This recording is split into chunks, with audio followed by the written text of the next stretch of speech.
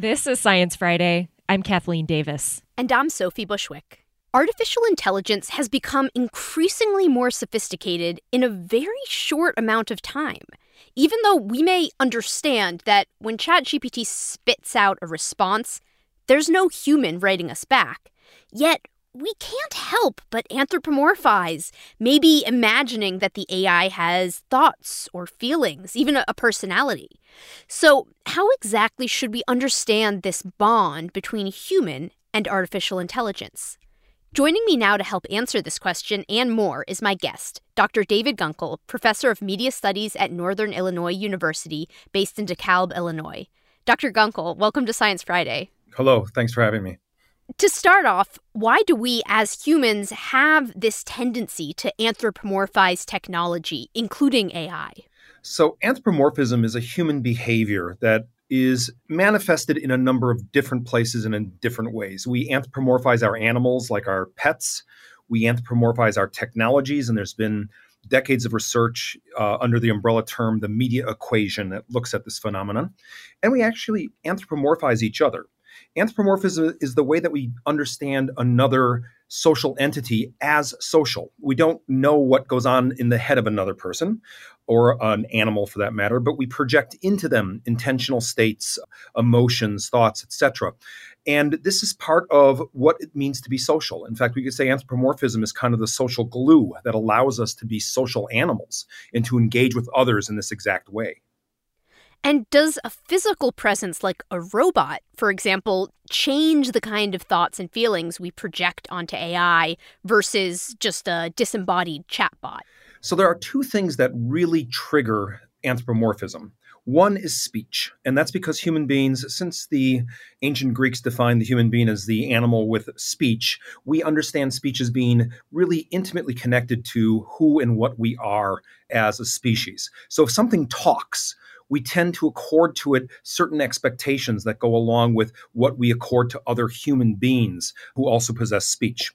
The other factor that really is powerful in the triggering of anthropomorphism is movement and social presence. And so we'll find that even very rudimentary social presence or just rudimentary movement can actually cause us to anthropomorphize objects in ways that we normally wouldn't if they weren't in motion. A good example of this was done several years ago by a researcher named Wendy Ju, in which she created a ottoman that just moved around the room. And it didn't have a face, it didn't have the ability to talk or anything, it just moved. And when people came into the room, the ottoman would either run away from them or cozy up to them. And as a result, they started to say, well, the ottoman's happy to see me, or the ottoman's mad at me today.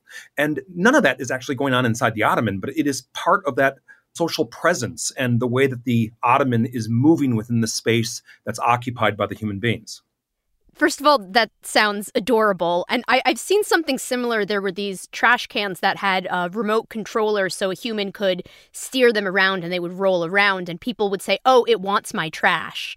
And talking about robots makes me think about this idea of the uncanny valley, when a robot kind of looks like a human, but it's just a little off. That has a different effect on the type of relationships we form with it, right? Right. So the uncanny valley hypothesis is this idea that as robots or any other object starts to look more and more human-like, we begin to accept it as human or human-like until a certain point is reached where it gets creepy. And we get a little creeped out by the fact that it's just too close to an actual human being to make us feel comfortable. This is why a lot of the morphology for robots tend to use animals as opposed to human beings as their model. Because as animals, the uncanny valley expectation or the creepiness that happens as a result of that doesn't transpire as readily. And so a lot of social robots are designed to emulate animals as opposed to actually try to be the facsimile of a human being.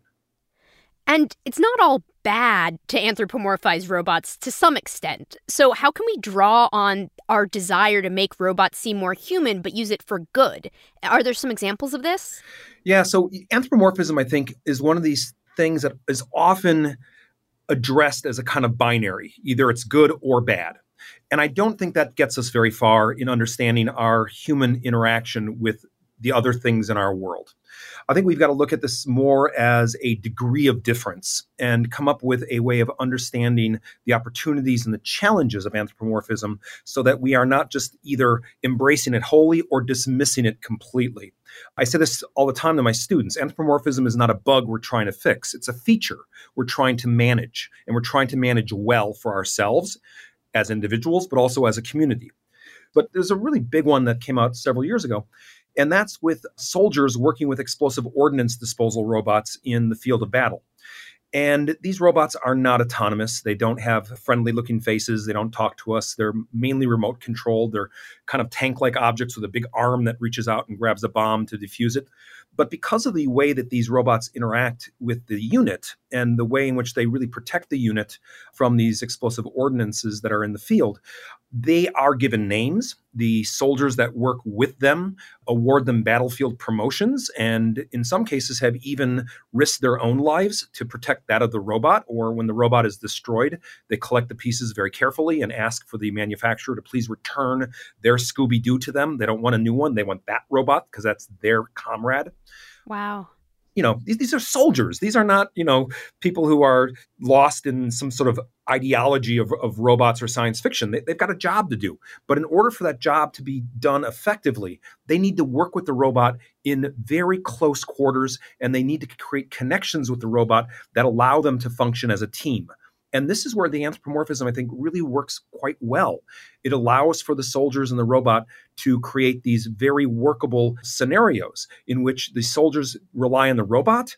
And that reliance doesn't even need to be bidirectional. It can just be, the soldiers value the robot. And as a result, they have an emotional connection to the object. That reminds me of the very intense feelings that the people who worked on the Opportunity Mars rover had when they decommissioned it. Yeah, that was a really good example because I think this is something that surprised a lot of us when NASA decommissioned the rovers. There was this outpouring of emotion on social media, and it shouldn't have surprised us, but it did. And the reason it shouldn't have surprised us is that NASA really invited the anthropomorphism by giving these robots a kind of personality in their social media presence, by allowing the robots to talk for themselves using the first person singular pronoun to talk about their activities on Mars. And so this was part of a very concerted effort to build public trust in this project and get people really invested in these rovers on this very distant world. But it also meant that when these rovers were no longer functioning and they were being decommissioned, people suffered. They went through a kind of grief as they were losing a companion. They were losing something in which they were really invested emotionally, personally, in which they would check in daily to see what the news from Mars was from the rovers. So I think we've got to recognize that, with all these opportunities, there's also challenges and there's also hardship that has to be managed. And that's why I say this is not about an either or. This is about really effective management and us as human beings knowing how to create the opportunities, but also how to address the challenges when they come. And of course, projecting these human-like traits onto AI has some serious drawbacks as well. What sticks out to you? Yeah, there's a lot of things to be worried about. And as you can tell, there has been a lot of press on what we could call the bad examples or the bad outcomes. Mm-hmm. So one example is the way in which the large language models are able to generate text that is very readable, very legible, but also very confident sounding. And that has led a number of users to trust that what the large language model is providing is somehow accurate and valid. And obviously it is not. And there are a lot of examples on social media and elsewhere about how wrong and how misguided a lot of the outcomes from the large language models can be. So if we just trust that what is coming out of these things is acceptable, we could be in a situation where we are exposed to some danger and some problems with regards to misplaced trust in the algorithm. Another really big recent example is in Europe, where a man was said to have been talked into suicide by his interactions with ChatGPT. Now, these are very dramatic. They get a lot of press, but they do point to the fact that this emotional investment that we're making in our technologies also is a vulnerability. And it's a vulnerability that we have to be aware of and that we have to be ready to confront so that we are adequately protecting ourselves as we engage with these technologies. Misplaced trust, that issue makes me think of a term coined by the data journalist Meredith Broussard, techno-chauvinism. We assume technology can do a task better than humans can. Are we more likely to follow advice generated by AI rather than a human-generated solution?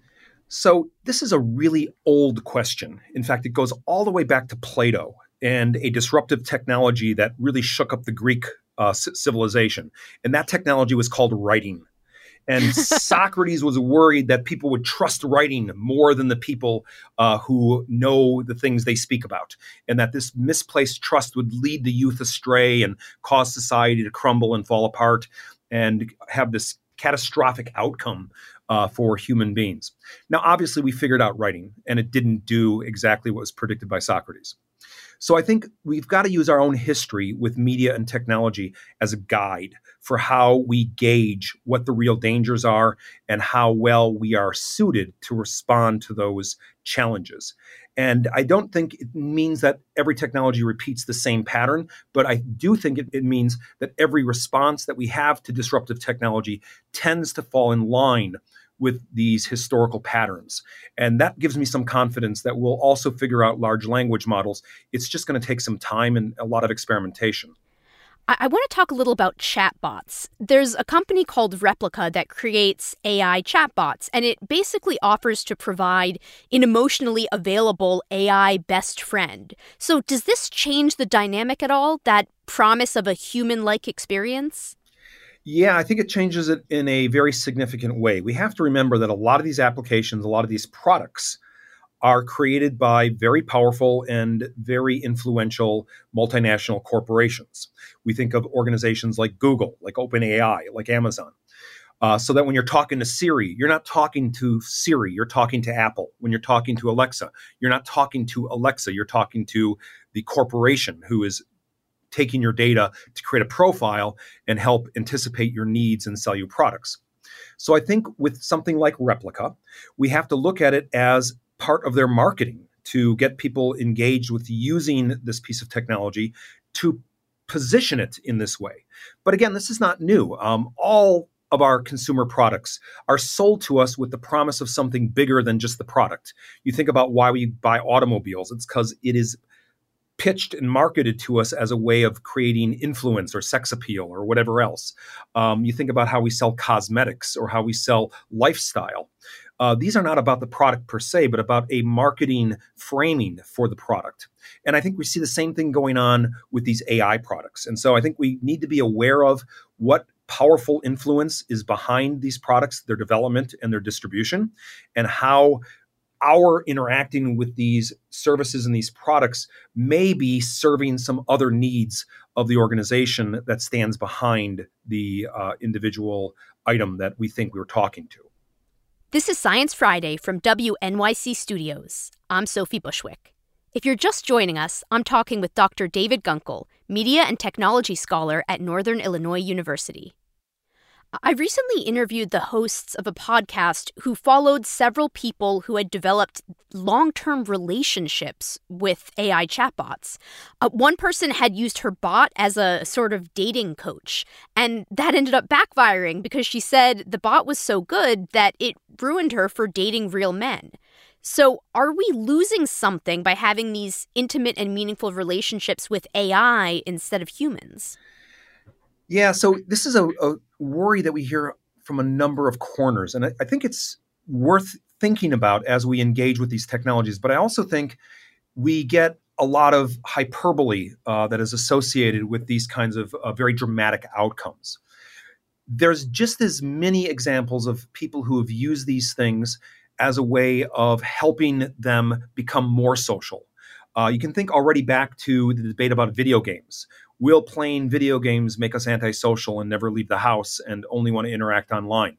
We can think even further back, the invention of the novel. When the novel was invented, it was worried that women would spend too much time reading romances and not go out and do the family's tasks and get married and make children. So there's a worry that is being repeated, I think, for me, and with what I try to do in my research and with my students, is remember our own history with technology and ask the question, how much of this is repeatable? How much of it is different? What is changing? And really get a good understanding of the different things that have to be balanced in making these opportunities available to us, but also protecting ourselves from some dangers and some challenges that may come along with them. It doesn't seem like AI is going to go away anytime soon. So what's your vision for the future of how humans interact with AI? The thing that makes me optimistic, I have to say, is when I hear about what artists are doing with these various tools. Things like the diffusion models for images or the large language models for text.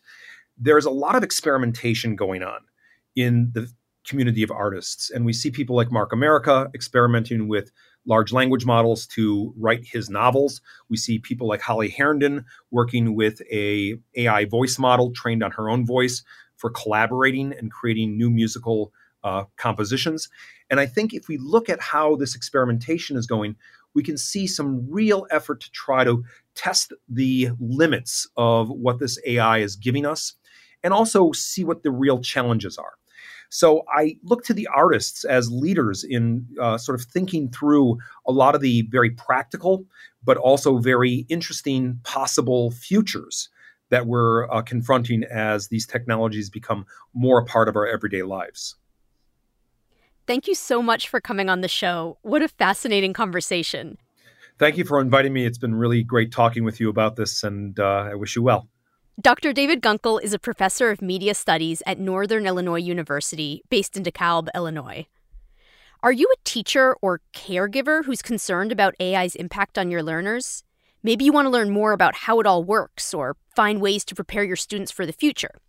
Well, Science Friday has you covered. This May, we're hosting an entire month of great conversations about AI in STEM education, with free student activities to learn about artificial intelligence, chatbots, and machine learning.